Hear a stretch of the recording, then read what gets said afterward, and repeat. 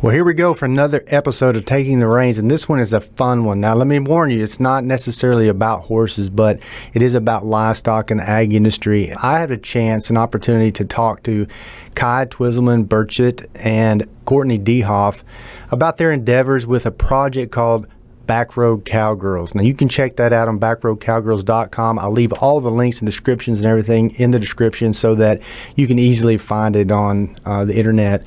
But Kai is a sixth-generation California cattle rancher turned life coach, speaker, and podcast host, has her own podcast and a couple other endeavors.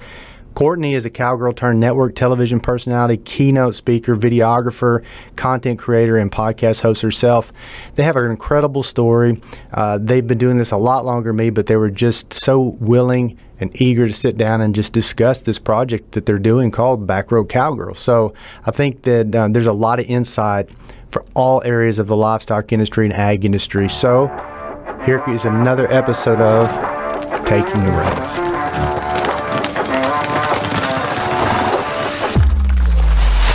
From Mississippi State University in Starkville, Mississippi, this is Taking the Reins podcast. If you love all things horses, get ready for a relatable and educational look into the lives of horses and the people who love them. Now here's our host, Clay Cavender. I think that this was a really neat idea. Kai and I were talking about kind of what to do with this, and she brought up the Backroad Cowgirl idea, and man, I have watched all of them. And, great! Yeah, it's a really neat thing. I've got a ton of questions for you, but I don't know, Courtney, if Kai told you kind of how we got together. I was actually flying to San Luis Obispo last month or 6 weeks ago, something like that, and ran across her name and through a friend of a friend, got in touch with her and thought this would be a neat idea, and she threw you in the mix, and so I think it's a really neat story for sure. Awesome! I love it. Well, we're both excited. Courtney, I don't know if Kai told you or not, but we have quite a bit in common. I think you did your undergraduate at Oklahoma State. Yes, I did. Did you go to OSU? I did. My wife and I both are from southeast Oklahoma. Know a ton of people from that area, but I'm probably a little older than you. That was the late 90s. We haven't been back since 99, so it's been a while. It's changed quite a bit, I'm sure. It has. Oh, my gosh. It never gets old, though. I love OSU. Yeah, for sure. Did you ever know anybody like what do they call the guy that rides the horses, a spirit rider or whatever? I had a couple friends that did that, Ty Cunningham. And yeah, oh my gosh. So when Ty and Jessica moved out, when he started to work for Oak Ridge, I moved into their house. I lived on the same place that Ty lived.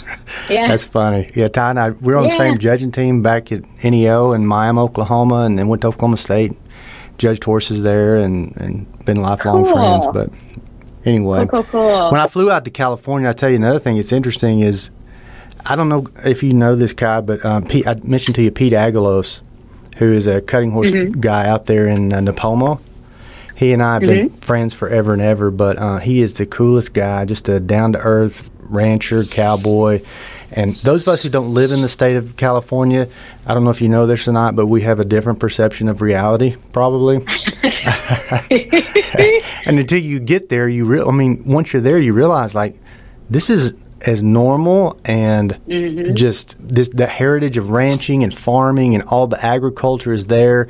I looked up a few things. I don't know if you're aware of this or not, but California's like the top 5 cattle producing states, dairy producing. Yep. And then if you add in, I don't even know what the facts are about all the fruits and nuts and all the agriculture that goes into farming side of things, but it's a standalone place for sure. It is. We are the #1 ag producing state in the nation. And I think my ag friends in other states, they forget there's a lot more in California than just the big cities and the beach. But I'm glad that your experience of it when you came out here was, yes, there are real cowboys out here too out west.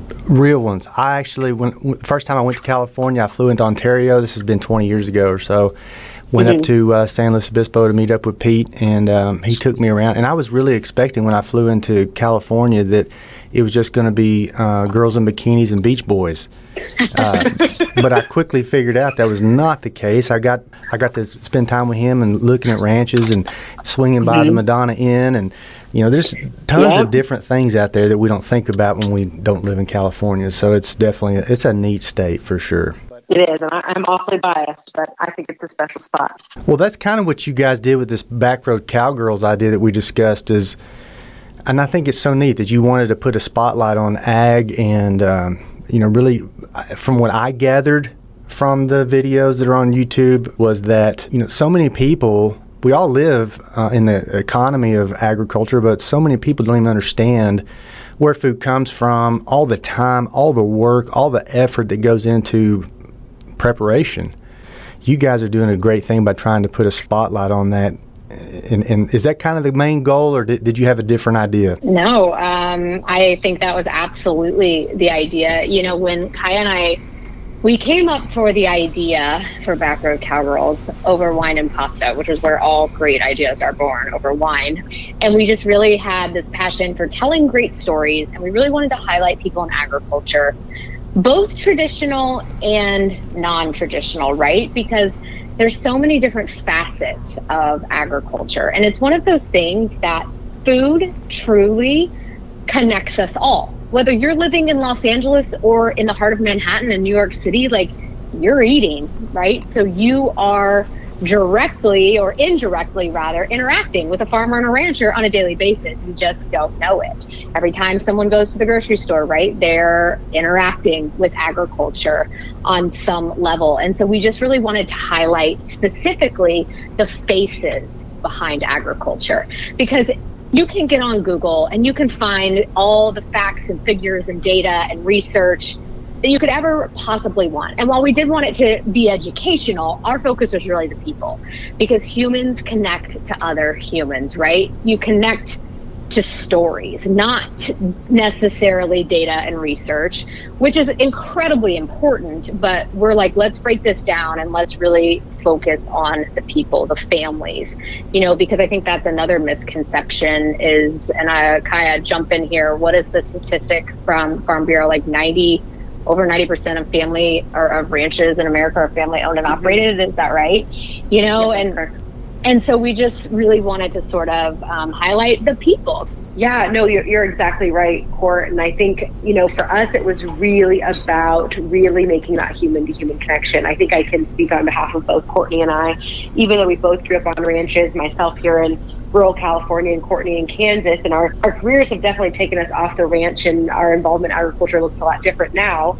But I think for both Courtney and I, we definitely, amongst our close friend groups, I would say that we're kind of like the token ag people, or the token cowgirls, even though we have, of course, vast networks within our industry. And I think for me, growing up and going to school at UC Davis in Northern California, most of my close friends from school were, from LA, from San Francisco, from San Diego, from these big cities, and they didn't know a farmer. They didn't grow up in agriculture. And I think I found so much joy and satisfaction in being that token person of, my best friend, she is a producer for 60 Minutes in New York City, and she still to this day will call me when she goes shopping for steak, and she'll say, "Hey Kaya, this is what I'm making tonight. What on earth kind of beef do I buy?"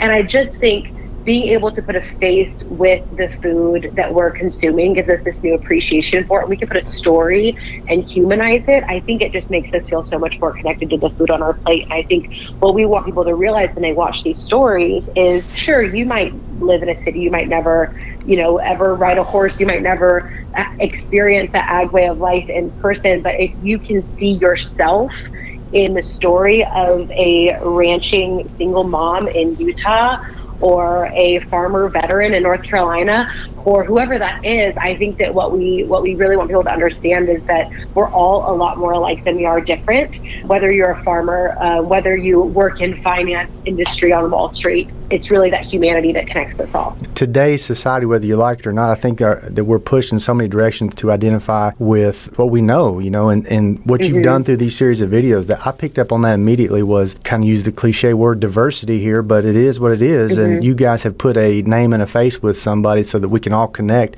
I love that. I think that's a great thing, especially from the ag side, is we've got to make sure that everyone, whether you're an ag or not, relates and understands what we're going through. So even if you don't side with the animal welfarist, you as an animal agricultural person, you have to understand what their perspective is and try to make sure that we meet in the middle somewhere. And I think that's something we don't do well, as a society. We probably don't find that middle ground, and I think you guys did a great job of depicting that middle ground for people who view those videos for sure. That was really the goal, and we tried to highlight some, different industries. Like we were given pretty much free reign on the largest feedlot in California, which is pretty rare. They don't just let people roam around those. And they said, we have nothing to hide. Video whatever you want to video, interview whoever you want to interview. And that was great to see that side of it. And then, the next day we were standing in a cilantro field with a Japanese American farmer who had this really beautiful story of his family coming over here, started farming in California. During the war, they were sent back to internment camps, and an American family actually took care of their farmland and protected it and said, when you come back, it will be here. And it was, and even for me, growing up on a ranch in Kansas, going to Oklahoma State, California was like a very foreign land to me before Backroad Cowgirls. And I remember standing in the cilantro field with Tom Ikeda, and he is so wonderful and charming, and you just immediately fall in love with him. But I was also watching them harvest the cilantro on their hands and knees. And I thought to myself, I am never, because I'm terrible. I live by myself, so I buy a whole thing of cilantro. I use it for one dish. I throw the rest away. I'm like, never again, because I know now how much work, how much work and labor, something as simple as cilantro that we take for granted all the time. I will never take my cilantro for granted again. It's easy to do. You walk in Walmart or wherever you grocery shop and it's all right there for you, so neat and easy. But to think about, like you guys did, you highlighted a dairy, to think about what goes into that night and day process is something we should all be appreciative of for sure. So you guys saying that you're from California and Kansas, I can relate more to the Kansas I don't know if Midwestern is the right word, but Oklahoma, Kansas, kind of the same thing. What are your ties to the livestock industry in particular, Courtney?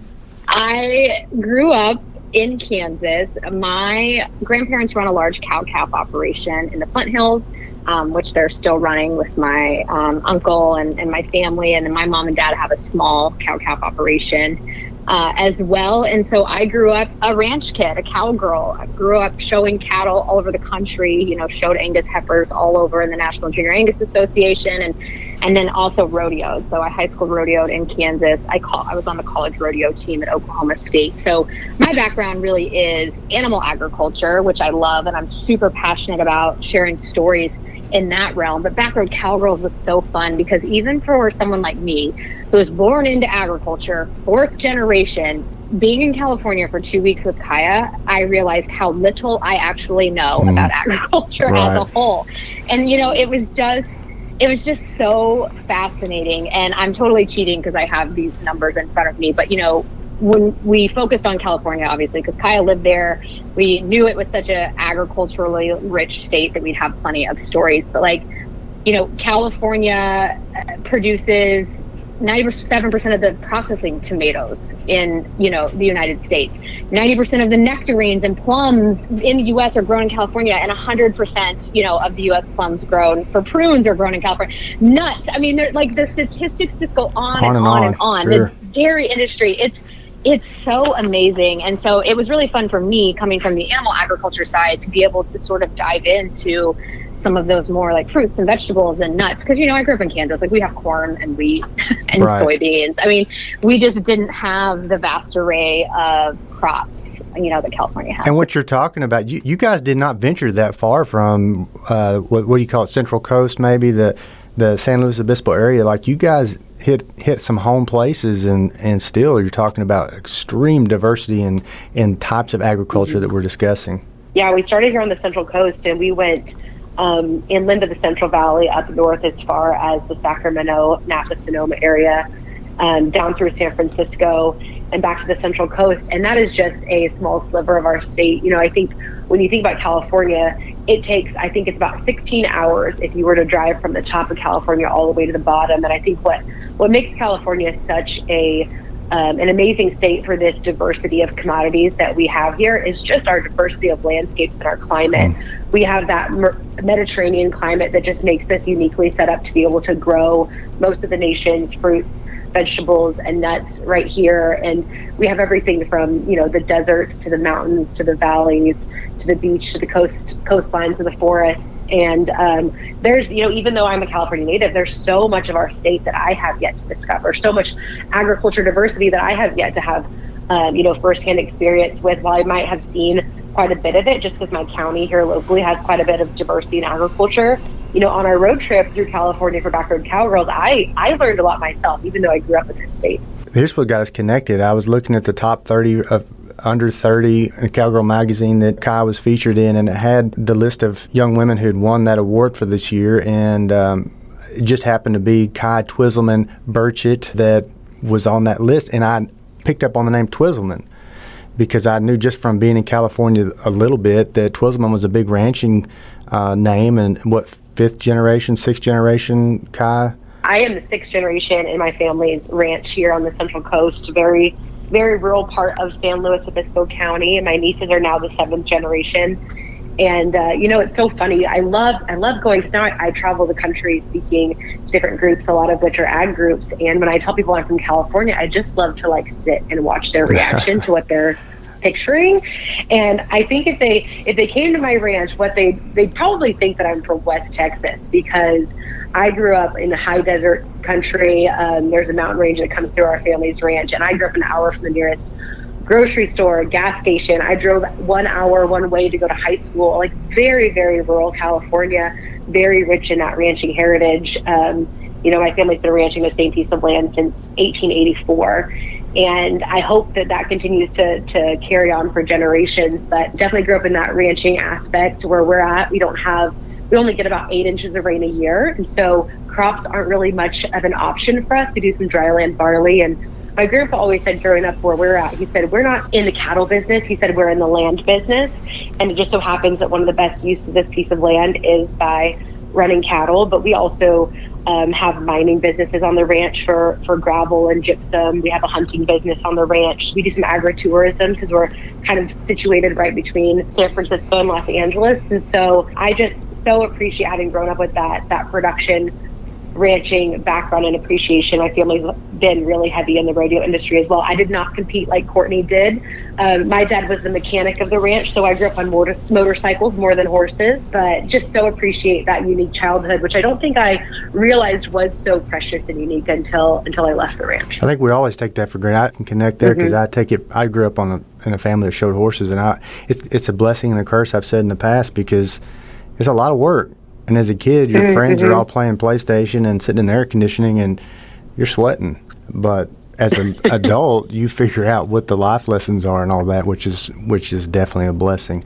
Let's jump into the episodes here in Backroad Cowgirls, because I think I told y'all, we were emailing back and forth, that my favorite episode was the Harris Ranch episode, which is great. It highlights the largest feedlot in California with roughly 135,000 head of cattle. But I've since changed my opinion. I'll have you know. There was 4 or 5 of those episodes that I've really liked. I could sit down with Daryl Twizzleman and have some conversations. That guy is, like the last remaining cowboy, old school. He reminds me of one of my heroes, B.F. Yates, who is just no nonsense, heart of gold. That was the impression I got from watching the episode on the Twizzleman Ranch. And I tell you where he got me is when he said, this is the quote he says, land is a good investment, but the only problem is that it's hard to liquidate quickly, which is good for a guy like me, because if I had the cash, I'd just spend it all. So I enjoyed a lot of those episodes, but that was a really good one there. Well, I'm awfully biased, Clay, because that's my favorite episode too. I hate to tell you that we lost my grandpa this last October, and having that conversation, having that episode to be able to sit down and talk to him is one of the things I cherish more than anything in this whole entire world. It feels like we got to savor a little piece of him to keep his wisdom on for years and years to come. And what's so cool is, and I shared the clip of this on my Instagram, and excuse me if I get choked up because he was definitely my hero, but in that episode, I had asked him, I said, Grandpa, where do I fit? Because I think for me and Courtney, I'm going to speak for you too, Court, I think both of us, we grew up in this ag world, but our careers and our passions have kind of taken us off the ranch. And I always struggled with, okay, well, can I still call myself a rancher? Can I still call myself a cowgirl? Because I'm not really the one out there with the boots on the ground in the day-to-day anymore. And so I asked him in this interview, I said, Grandpa, where do I fit? And what he told me was, he said, your job is to romanticize the view of the Old West. He said, your job is to keep this spirit alive, to really help people appreciate what we're doing here. And it just was this beautiful moment to really affirm me in what we're doing with this project. as a whole. It made me realize that there are so many ways that we can use our natural gifts and our natural talents to support and celebrate and elevate these stories and talk about our industry, and that I'm actually helping my family's ranch. I'm helping continue the legacy of this ranching industry by traveling the world and speaking to these groups, by traveling to these different places in agriculture and telling these stories and packaging them in a way through social media that doesn't take away from my validity in this industry. It's actually the way that I can use my unique gifts to continue my family's legacy in my own unique way. And that just was such a special message for me to hear in that episode, and it was such a gift to be able to share my grandpa with the world in that way too. Well, I did not know that, and I hate to hear that happened, but it's kind of neat that I brought that up, because that was the impression that I got from him, was just heart of gold, John Wayne kind of guy, and absolutely the real deal, not just the Wild West videos, but the real deal. And so I hate to hear that for you and your family, but what a special thing you've got that video to always go back to and think about. And I remember that part in there where you asked him that, and it was a really sincere moment. So those are the kind of things I think people want to see, right? It makes everyone real, and I love that. So glad that you have that. Tell you another episode I really liked, going along with that same kind of theme, was the Ryan Ranch episode. I think the owner's name was Noel. Is that right? Noel, yeah. Noel, yeah. When he talked about, his voice cracked as he was talking about his family and the ranch, and picked out these little excerpts so people listening to this, you'll want to go hear this. He said, quote, "This isn't my ranch, it's my dad's ranch. He gave it to me, and I'm going to give it to my kids and grandkids," into the quote. And when he said that, he barely could spit it out. And so I love that family connection that you guys are bringing to, making these people come to life, so to speak. Yeah, that was a really special one. It was one of the first ones we shot, because we kind of did this for 2 weeks straight, and they were just such a special family to sit down with. And I think one thing that people don't necessarily, realize, if you didn't grow up in the ranching or agriculture community, it is a family operation, and it often is multi-generational, right? Like I think of my grandma and grandpa, my 85-year-old Pappy, who is ranching alongside my uncle, and now my cousin has come back to the ranch, and she's ranching alongside, her dad and her grandfather. And I think that was just a really special, vulnerable moment, and that's real. Like, that's what we wanted to show. We wanted to show the realness, the humanness. Like, yes, we could have gone to those ranches and talked, environmental policies, and talked about all the hardships that ranchers and agriculture in general faces in a state like California, which we did touch on those challenges. But what we really wanted people to see was just that, the cracks in the mold, right? So to speak. Like, when his voice cracked, that was representative of what it's like to be tasked with keeping something that your father or your grandfather or your great-grandfather started. And agriculture is something that runs very, very deep for those of us, that are in it. It is truly, as cliche as it sounds, it is a passion, because it is a hard business. There are far easier ways to make way more money than being in agriculture. Those people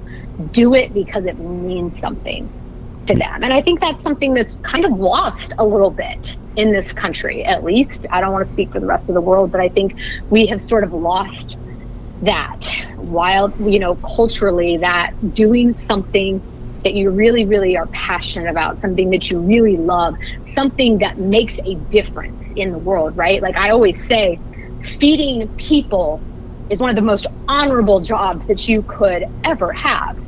And so I think that they were just such a beautiful example of a family that works side by side. They're side by side during the highs, they're side by side, during the lows. I loved when she talked about, how she, to save money, used to sew his work shirts. Yeah. They couldn't afford to go and buy work shirts, so she would sew them for him. And I think that is just so quintessential of agriculture. They're just really good, honest, hardworking people who have a passion for land and animals. And the family spotlighted. To me, that's the key thing that we're missing a lot of sometimes, is the depth of what it means when you have family around you like they did. They mentioned in that episode too about 2020 was kind of it wasn't a big deal for them because they enjoyed they all hung out at the ranch and worked together, and their grandkid was there and their daughter was there, and I thought that was a neat highlight too for that. Puts into perspective what's really important. 100%. Yeah. And I like the spotlight put on Megan. It was her last name Allgood, I believe, and her husband, and how they're all tied into that. So, and the other thing too is, like, you think about what you just said about there's a lot easier ways to make a lot more money, which is true. But there's something about we talked about the Harris Ranch, Twizzleman Ranch, and some of these other episodes. These guys are just being horseback. Is where their happy place is, So it's not all about the money. It's about the way of life, and people are starving for that. Otherwise, Yellowstone, the movie or TV show series, wouldn't be quite as popular as it is. But he's fighting the same fight, isn't he? Like trying to keep the ranch. Yeah, exactly. It's so interesting, you bring up the popularity of Yellowstone, and I don't know if this is on everybody's feed. Maybe this is just the algorithm serving this content to me on Instagram, but I also feel like I see this resurgence of people in my generation, people who didn't even grow up on a farm or a ranch, who are all of a sudden wanting to move out of the cities and become homesteaders. Like, I think that there is this craving, this yearning that I see across society to reconnect with your roots, to reconnect with the soil, to reconnect with something that means more than just the numbers in a bank account. And I think that's what's so special about agriculture is I think there's lots of ways to be rich. My grandpa, he was rich in a lot of ways. He was rich in wisdom. He was rich in experience. He was rich in that love of what he did in that land. And I think that there's no amount of money value you can put on that. No, definitely not. I think you guys are on the right track too with highlighting ag. Y'all do it in a really fun and energetic way. The scenery, how you guys put the videos together is interesting. And, you think about it, like the most popular shows right now are what you're talking about, Yellowstone. I personally like, was it 1883 and 1925 or 23 or whatever the prequels are to Yellowstone. I like those even more. But even The Last Cowboy, I don't know if you're familiar with that show, that kind of puts a spotlight on the modern day horse trainer side of things. I mean, there's so many things. People are in love with PBR. There is a need, a desire that people want. They want that. Yeah, I agree. I think the so-called Yellowstone effect really has been, I think, beneficial for agriculture and the horse industry and just, all the things that we're doing. And I think it's super cool, that Taylor Sheridan, rides cutting horses, rides reiners, has a ranch now in Weatherford. I live in Dallas, so I feel like we're sort of neighbors. That's what I tell myself. But I think that it's really cool. Obviously Yellowstone is a TV show, and there are of course are things that, the ranchers are like, oh, that would never happen. Like, we would never do it this way, or, that's a heifer, not a bull, whatever. But I think overall, in the grand scheme of things, it sort of has recreated this sort of urgency to be connected to the cowboy lifestyle in some way. I really personally think that cowboy has always been cool, but Yellowstone has definitely sort of had an effect, especially on, mainstream cultures. And it's so fun. I love, getting on social media and just seeing something new. Ralph Lauren just did his New York Fashion Week show. And while Ralph Lauren has always had sort of those Western roots and vibes and whatever, it was just so fun to see these famous supermodels walking down the runway with belt buckles on, and cowboy hats. And I was like, you go, Ralph. This is just, I have always been a huge proponent of this kind of stuff. And part of my platform is, look, I don't care if you wear a cowboy hat and you're like Kaya and I, you're fourth, seventh, whatever generation, you can ride a horse, you know how to ranch, you know how to work cattle. Or I don't care if you went to Cavender's, bought the first hat you saw, put it on backwards, and came to your first rodeo. Both have a role, right, in this space. We need people to watch shows like Yellowstone and go, holy cow, that is so cool. Taylor Sheridan put a cutter in episode number 4. Well, I live in Fort Worth. That's where the National Cutting Horse. So I'm gonna go to one of those cuttings.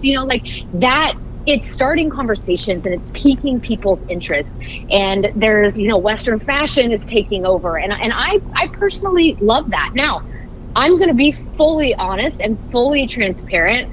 I have been the high school rodeo kid, right? That would like roll their eyes if somebody came to a rodeo with their hat on backwards. But as I've gotten older and as I moved away from agriculture to pursue a television and career, in a career in TV in the biggest cities in America, it gave me a whole new perspective. We need all kinds of kinds. It's okay if you don't have all the answers. It's okay if you don't know how to wear your cowboy boots or whatever. We just simply need to be welcoming people like that in. And that was kind of our hope with Backroad Cowgirls, is that we could allow people from all walks of life to see little pieces of their own story in these agriculture stories. And so I think that it's always good to sort of go at it with that. Well, we see a lot of that. I'm probably in all sectors of the livestock industry, but mine's horses. And so growing up in that horse show environment and being it my whole life, I've seen it over and over and over. New people come in, and I'm like you. I'm completely honest. I've made a lot of mistakes, but I'm sitting back there going, "Look at these guys. They pants are too short, or their hat, like you said, their hat's on back, whatever it may be." Instead of taking that loop, we should probably come at it as these are entry people into what we're doing. They're the ones that are making this roll, making it work.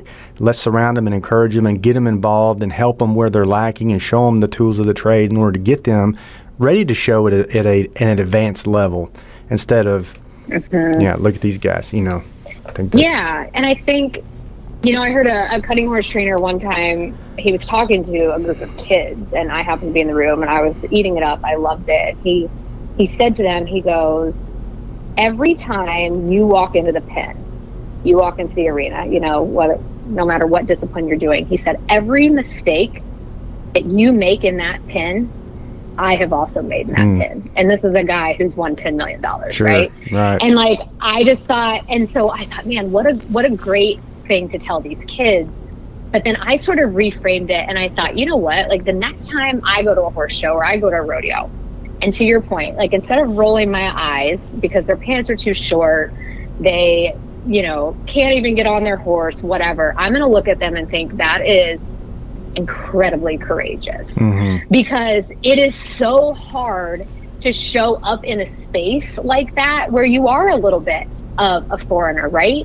So like he said, he goes, every stupid thing that's going to happen in the practice pen, that's going to happen in the arena, he's like, I guarantee you I've done it, you guys. And this is, one of the famous cutting horse trainers. And I just thought that was such a beautiful, I was like, man, that's so true. Like, there might have been a day that his pants were too short, know, because he wasn't born into the industry. I mean, and this is a guy who wasn't necessarily born into the industry. And so I just thought it was such a cool analogy. And so I try to take that into agriculture as a whole, right? Like, first generation, I applaud those people because it's a hard lifestyle to step into.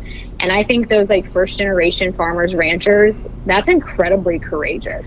And I applaud them. That's funny you say that too, because I taught a class at Texas A&M. I was on faculty there for almost 12 years, and I used to ask, I had this class every semester, had 150 kids in it, and about half of the class was ag majors, other half was not. And I would ask them, how many of you are first generation horsemen? And, they're out of 150, there'd probably be 15, 20 that would raise their hand. And I think they thought in the beginning, the way I phrased that question, I was going to come at them a little bit in a different tone, but my response was always, you guys deserve an applause, because that's a hard market to step into. So keep going. It's just, and that is actually going to bring me to another question I have for you, just a little bit about failure that you pointed out, Courtney, on one of your blogs that I thought was a good perspective. But we've got to encourage people. If we want to keep our ag sector big and healthy, we've got to encourage people, because there's a lot of new entrants into it. Yeah, for sure. And spotlighting all these people's lives, what are things, like, we're talking about things that they are doing and how they're running their businesses. But as you guys filmed this and saw it and talked to them and interacted with them, what are some things that you felt were influential or important that you learned through that endeavor? Oh my gosh, we learned so many things. What I think is so interesting when we talk about the stories we've already filmed and, ones we're looking forward to filming in the future, I think what really fascinates me the most about these stories is I always love to hear the transformation, because the truth is that life is hard, it's challenging, it's wonderful, it's beautiful, it's heartbreaking, it's all the things all at once. And those of us in agriculture know that, oof, it's a tough industry. We are at the will of markets, we're at the will of weather, we're at the will of so many different things. And I think I actually feel like we learn the most, and I feel like there's more points of connection when we hear about the hardships that folks have overcome and gone through, because that's where I really think that we can learn and unpack the resiliency within people, and how those hard seasons are the things that really teach us our greatest lessons, that allow for our greatest growth.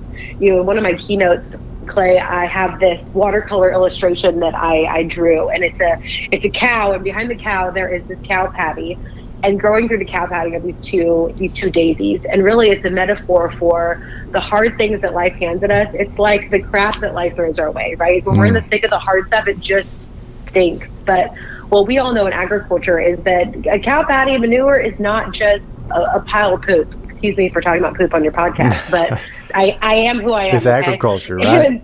Exactly. But we know in agriculture that it's more than just that. We know that it's the world's greatest fertilizer. And through the crap that life throws at us, that is where we find our greatest strength. That's where we find our resiliency. That's where we really find the things that nourish us for our greatest growth on the other side of it. And I think what was so fascinating to me, hearing all these stories, the through line through all of it, whether we were talking to Tom Ikeda about, his family being sent to internment camps, or chatting with my friend Jamie, who was born deaf, and how she navigated being a lip reading person at farmers markets when in a global pandemic, when everyone's wearing masks.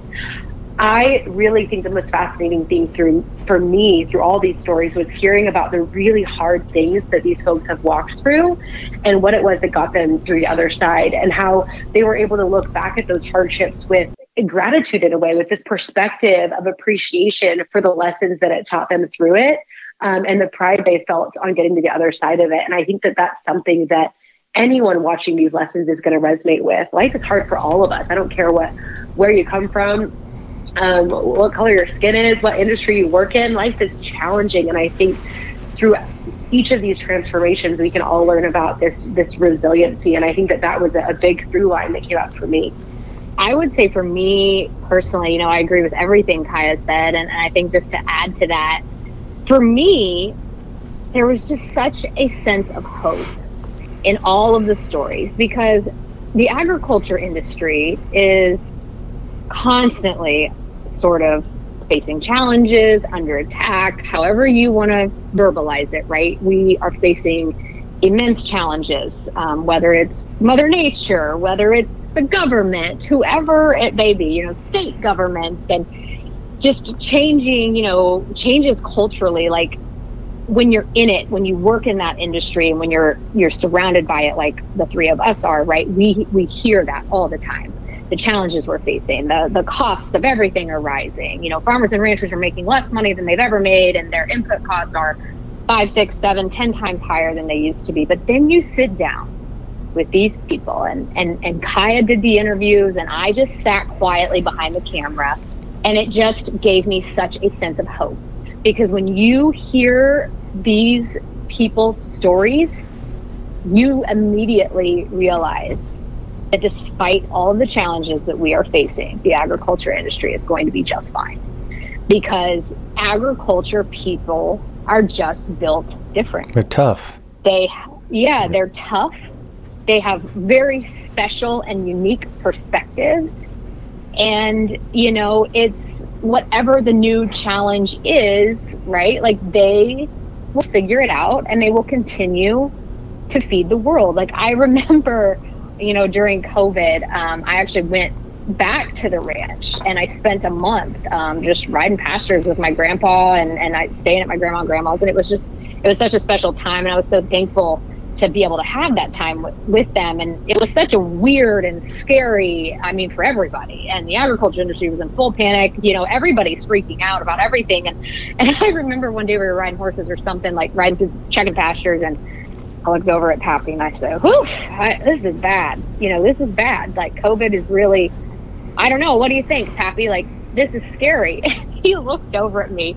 I don't even know if I'm going to get the president right. And he goes, this is nothing. if we could survive Truman, I think it was Truman, I don't know who it was, if we could survive, this president, we're going to be just fine. And he just wrote off. And I thought to myself, that's the difference, sort of age is wisdom, right? And perspective. And so I just think agriculture people just have this really incredible resiliency about them. And it just, sitting down and telling these stories, it just gave me a lot of hope that, yes, we're facing a lot of challenges, and yes, it's a tough industry, but these people are even tougher. You heard the Jocko Willing 2-minute little clip about, I think it's entitled Good on YouTube. And it's him. He's a former Navy SEAL, tough guy, and he's talking about how when he was faced with adversity, whether in personal life or when he was leading a SEAL platoon or whatever, they would say, this is what's happening currently, and it's going badly. And his response was always good. And it was because it trained him to think, okay, I got to get out of this. I'm not going to succumb to it or falter to it. I'm instead going to figure out a way. And I think that, talking about Daryl Twizzleman, those guys that they've seen it all, done it all, like you said, and your grandpa too, is like, COVID, what's the big deal? We're going to move along. Right. We're going to make it in some capacity. Which brings me to my next thing. You guys, I've looked at all your stuff, I think, and I love the positivity. It's always about positivity, and you highlight, you guys are highlighting women, especially in agriculture, just empowering women in certain aspects of their own lives. And you found this niche, which I think is really good. The podcast Climbing with Kai is extremely positive. Fancy Lady Cowgirl, your motivational speaking engagements, TV host, the list goes on and on.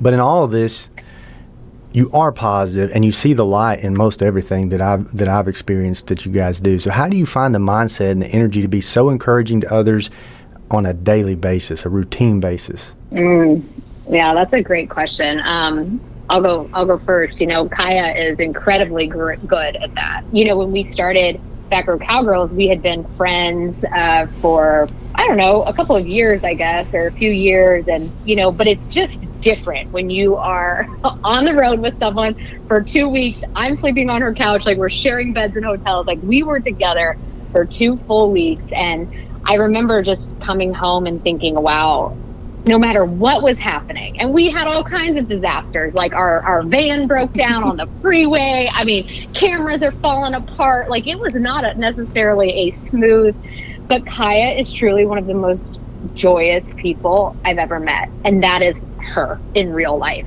That is just naturally, she is such a joyful person. And so I think it helps to be surrounded by someone like Kaya, for me personally, to be joyful and joyous. And I think, for me, I left Oklahoma State, pursued a career in television for a decade. And so for over 10 years, I was working for networks, from network to network, station to station. And I loved telling stories. I love television. I mean, my passion truly is sharing stories, but I hated that corporate sort of the mentality surrounding television and media. I didn't love it. And it was a grind, and it was grueling. And I was not surrounded by people who were raised with the same morals and values that I was. And that made it very hard. And so I think for me, partially, I think to myself, okay, I am traveling the country. I'm getting to tell great stories. I'm hanging out with people in agriculture, right? I'm still doing television, but instead of covering murders, I now get to stand at the NCHA fraternity, or I get to go to the American Performance Horsemen, or the American Rodeo inside AT&T Stadium. I get to be in Madison Square Garden with the PBR. And I think I am just so thankful, right? Perspective, that I don't have to get up at 2 a.m. every morning, right? And go back to that sort of television career that was just such a grind. So even, if I'm standing at a big rodeo or something about to go on air, and our IFBs aren't working, and the microphones are crashing, and the cameraman, nobody can find him, and they're counting us down, and it's a disaster, and it's a mess. And my only thought is, who cares? I am standing in an arena surrounded by the best cowboys and cowgirls in the world. This is cool. I have a cowboy hat on. I'm about to tell some really great stories. And the same with Backroad Cowgirls.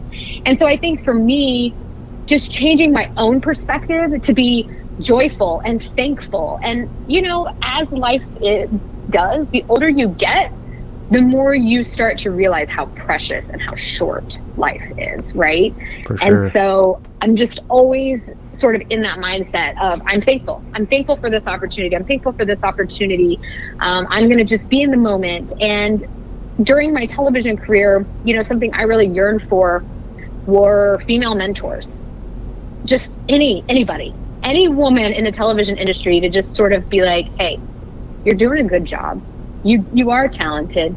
You're telling great stories. Keep going. And it just never came. It's just not the nature of that business, right? Because it's so competitive. And so I always thought, if I ever get out, if I ever survive this, right, I want to be a mentor for other women. Like, I want to empower and support other women, because I know how damn hard it is to just do what we do. And so it's just been really, it's just been such a gift for me to be able to serve. You know, I get so much out of serving other women and empowering them. And I think, so that's kind of my story. I think you've done it. I was actually looking at your pictures a couple weeks ago, and you might think this is crazy, but I could tell by your hat what kind of hat you wear. You wear a shorty's hat.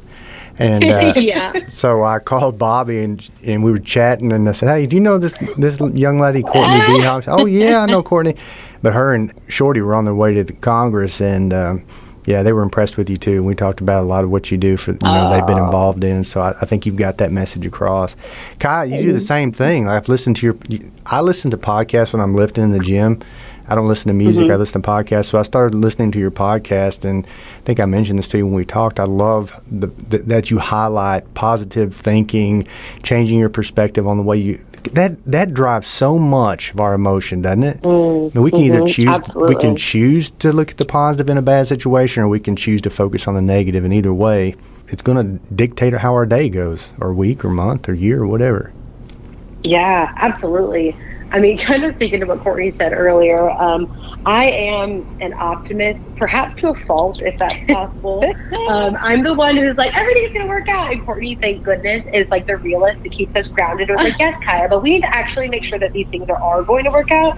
So I think we're a pretty good little dynamic duo pair there. But to your point, Clay, you know, what I've discovered is that I think so many of us fall into the lie, really, that our circumstances are the things that dictate our mood and how we feel about the world, and our happiness and our joy, whether our circumstances are, you know, on my podcast, I share a lot about my own journey with body image and self-love. And that's a struggle that I know many women and men struggle with. So whether your circumstances, what your body looks like, what horse you have, how much money you have in the bank, where you live, whatever it is, I think so many of us think that our joy, happiness, fulfillment, contentment comes from the things that exist outside of us. And what I've come to discover and understand about the world is that the way that we feel is all about the way that we think. It's all about our mindset. And so, you know, I like to say that things grow where energy flows. And I think that too often we give our energy to the negativity, and we do have this negativity bias just psychologically. It's how we are built as humans. But I think when we have more of that awareness around our thoughts and our mindset and where we're spending our mental energy and really focusing on our mental health, I think that is really the game changer. Because like I mentioned earlier, life is hard. Things don't always go the way you want them to. It's heartbreaking. It's unexpected. Nothing's certain.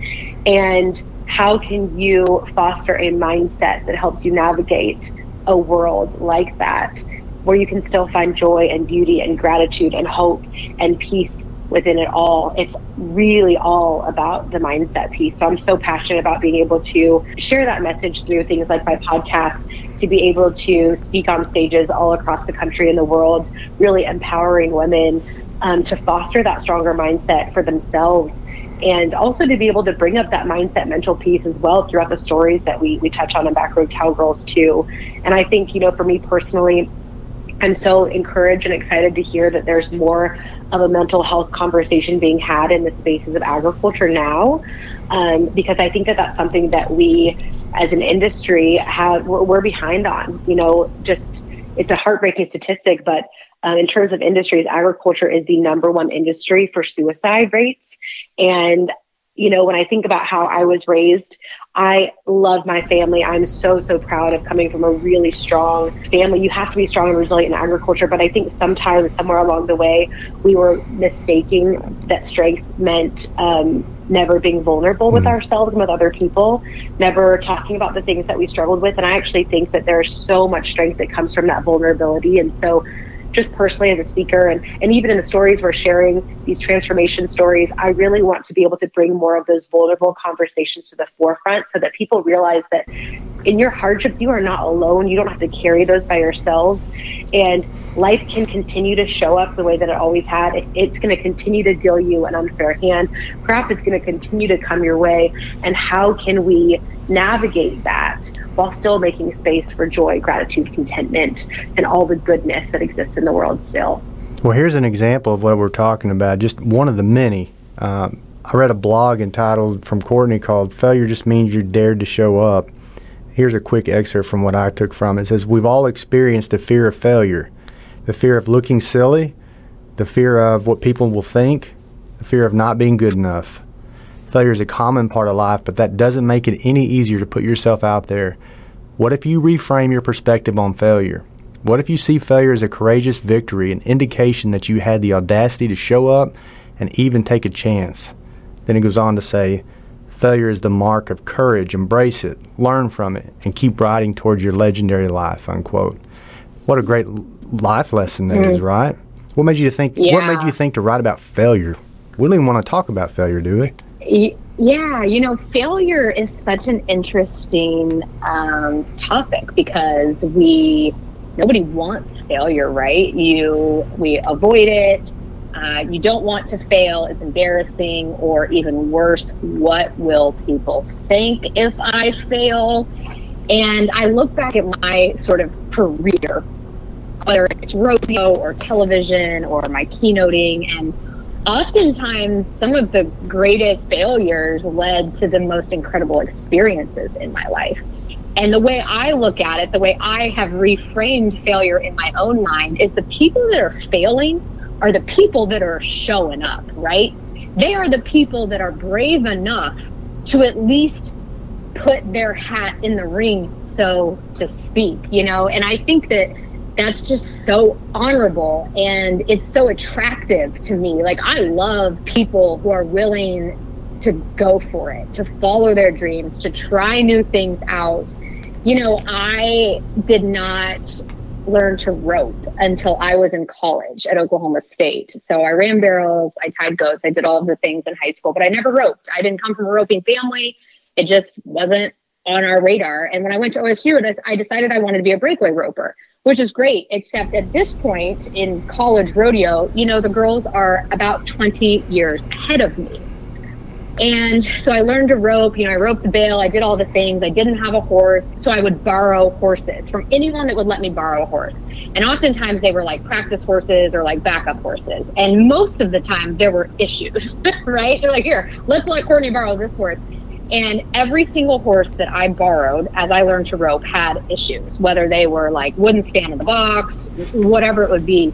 And so I would just spend hours scoring, sitting in the box, scoring over and over. All I wanted to do was rope. And instead I'm just sitting there trying to fix this horse that someone has lent me. But I look back and I think, oh my gosh, it was all of those horses that were failures, all of the times I missed, all of the things that happened in the practice pen, all those failures that made me a great roper, right? Those were the lessons that I had to have to eventually be successful someday. And the other way that I sort of became a decent roper, every time I rode into the box, I told myself, I have nothing to prove. Like, if I go out and fail, that's pretty cool, because at least I dared to show up, even though I'm 20 years behind, right? Even though my hauling partner is Kelsey Domer now, 10-time world champion. I may look stupid, but like, at least I had the courage to get in the trailer with her. And so I just have sort of in my life, I'm like redefining failure in that way. And sort of my next dream is to someday have a cutting horse and be able to go to like Bosque and these places that I live by in Texas and show at these shows, and there's this part of me that's like, oh my gosh, well, I have very good taste in horses and I can't afford any of the horses I want, and so oh my gosh, like I guess I'll just give up. I'm like, no, like I'm gonna go out and find a horse that I can afford, that's a great starter horse, that I can learn to walk into the herd and pop a cow out, a horse that will take care of me, but a horse I still have to sort of ride. And even if I fail, right, just like that cutting horse trainer told those kids, everything that's going to happen, every failure that's going to happen, somebody else has already done. So, why would I take it personally? Because I'm not the first one that's failed. And I don't know, it's just been sort of a trend with me. I fit into the box. I did all the things I was supposed to do. I did what I was told in the world of network television, and I had a successful career. I was working at the network level before the age of 30, which is really cool on paper, but I was a miserable human being. My soul was completely crushed every day.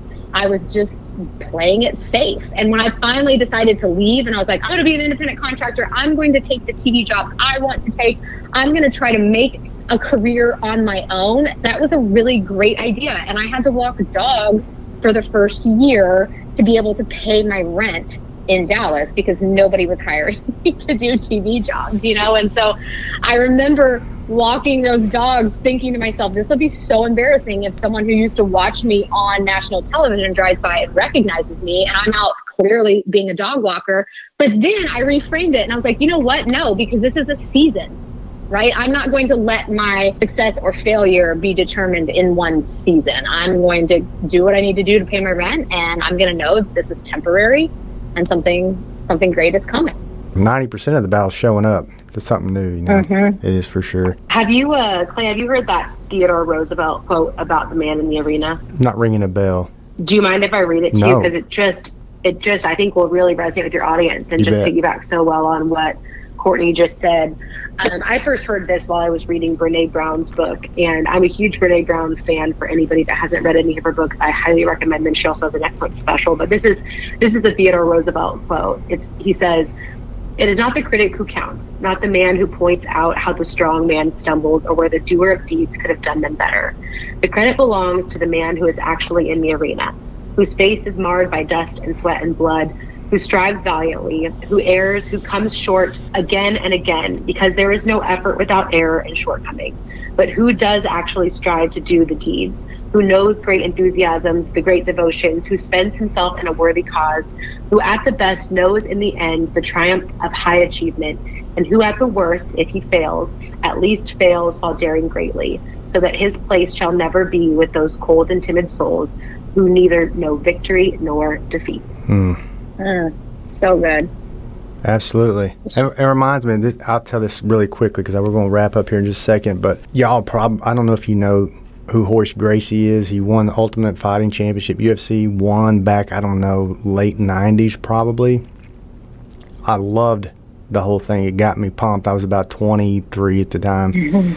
And I thought, man, I want to do this, Long story short, 6 years ago, so fast forward about 20 years, I finally got the courage to go into a Brazilian Jiu-Jitsu studio. And I walked out. So cool. I walked out. I was like, I can't do this. And then I was like, no, get back in there. Let's do this. And it's awkward. It's weird. It's frustrating. But 6 years in now, absolutely love it. I have no professional aspirations, but it's a personal battle with me. Like, I got to go in there with 20-year-old guys and hang out, and try to compete or find my mental focus on where that competition lies. And that's such a great lesson from horse show aspect, from TV, whatever your endeavor is, getting over that hurdle of that mental blockade and jumping in is 90% of the battle. And then you figure out whether, I like it, or you accomplish this one thing and move on to something else. But yeah, that's so good. And that's totally what we did with Backroad Cowgirls. We had wine, had pasta, came up with this grand plan. We're like, here's what we're going to do. Here's how we're going to do it. We have no money, no funding. All right, let's tell Kaya's husband, right? Because we decided we should run this by Brent because we're going to go shoot a TV show. And Kaya, you tell the story because you were actually there. I was nervous about it because I am the hopeful optimist and big dreamer in our relationship. And my husband, he is the realist that keeps me grounded. And so I was terrified to tell him. I get back from this layover. Courtney and I have this grand idea. I'm like, you know what? I'm going to sleep on it. I'm going to tell him in the morning. And so I wake up the next morning. I say, Brent, we have this idea. And I pitch him the idea. And he pauses and he looks at me. And the first thing he says is, there's worse things on TV. And that was his reaction. And for me, I'm like, okay, that is a raving review. That means we can totally move forward with this. And I love that. And I think something to keep in mind too, in the theme of failure, is that there are worse things on TV out there, okay? And there are people out there that are doing the thing that you want to do and maybe not doing it even as well as you could do it just because they had the audacity to show up and do it. And so I think for Courtney and I, that's kind of what it was, of like, what's the worst thing that can happen? We have a great time meeting new people in agriculture and telling stories. Like, this is really a win-win situation. And when we came up with the idea, we still have the Google Doc, the original Google Doc. It's a mess. It's like 30,000 pages long now. But at the very top, we gave ourselves rules. And the number one rule was, we are only going to do this and continue doing this if it feels fun. And every step of the way, it has felt like such a blast. And the best part, he says there are worse things on TV, which we're like, okay, we'll take that. We're going to take that as a win. That actually became our slogan. It was on the back of our van, like, there are worse things on TV. But Kaya sort of pitched all of this to Brent, and I don't know what month this was. Let's say like January, February, maybe. And she's like, yeah, and we're thinking May. And Brent was like, oh, yes, like, this will be wonderful. You have a full year to, like, plan it. And then next May. And we're like, no. Like, this May, like, this upcoming, like in 2 months, we're going to do this. And we did it. We just figured it out and we went for it. And it has been so rewarding. And we're just getting started. Something huge is in the works. And we just had the courage to do it. And we're like, if we fail, we're gonna have fun while we're doing it, Well, I actually saw the picture of the van, and now it all makes sense. I saw the quote on the side, and I thought, okay, I wonder where that came from, but now I got it. So that kind of leads us to, what is the future of the whole Backroad Cowgirls idea? Yeah, Kaya, I never know how much we're allowed to talk about, what we're not allowed to talk about. Well, we can say this. We were on the road sort of shooting, and this is just like another beautiful life lesson. We did a little crowdfunding to raise enough money to, like, put gas in the van and buy some extra batteries for the camera and that sort of thing. And we received an email while we were on the road. I hadn't even edited any of the pieces yet. I mean, I was very deep in it. I didn't have time to answer an email, and I think they emailed us, Kaya, maybe a couple of times, and I was like, I don't have time for this. And Kaya, bless her, was like, I'll answer it, and responded. And it was this group, and they're like, we want to be involved. And we sort of came back, and we're like, well, we've shot it. What is our dream? And we're like, we want to shoot an actual pilot with a production company, and then we want to sell this thing to Netflix or HBO or, one of the streamers. So what is the next step? And we sort of pitched what that would look like to Simplot, and Simplot Grower Solutions said, all right, let's do it. We believe in women. We love agriculture. We want to be behind this. And so thanks to the Simplot Grower Solutions, we are taking the next step, Kaya. We're doing it. We are so excited. And, as of right now, we can't tell you where that's going to land. We don't have any big TV deals yet, but for Courtney and I, what our goal is to really elevate these stories of inspiring people in agriculture. And while we love the TV stations like RFD-TV, Cowboy Channel, Cowgirl Channel, while those are really, really incredible, our vision for this is really to be able to bring these stories to the mainstream culture in a more accessible way. We want to be on a network where they're watching their other shows, and we want to be where just the mainstream folks typically are. And so that's our hope. Who knows, Clay, maybe next year when we can do another podcast episode about, our big break.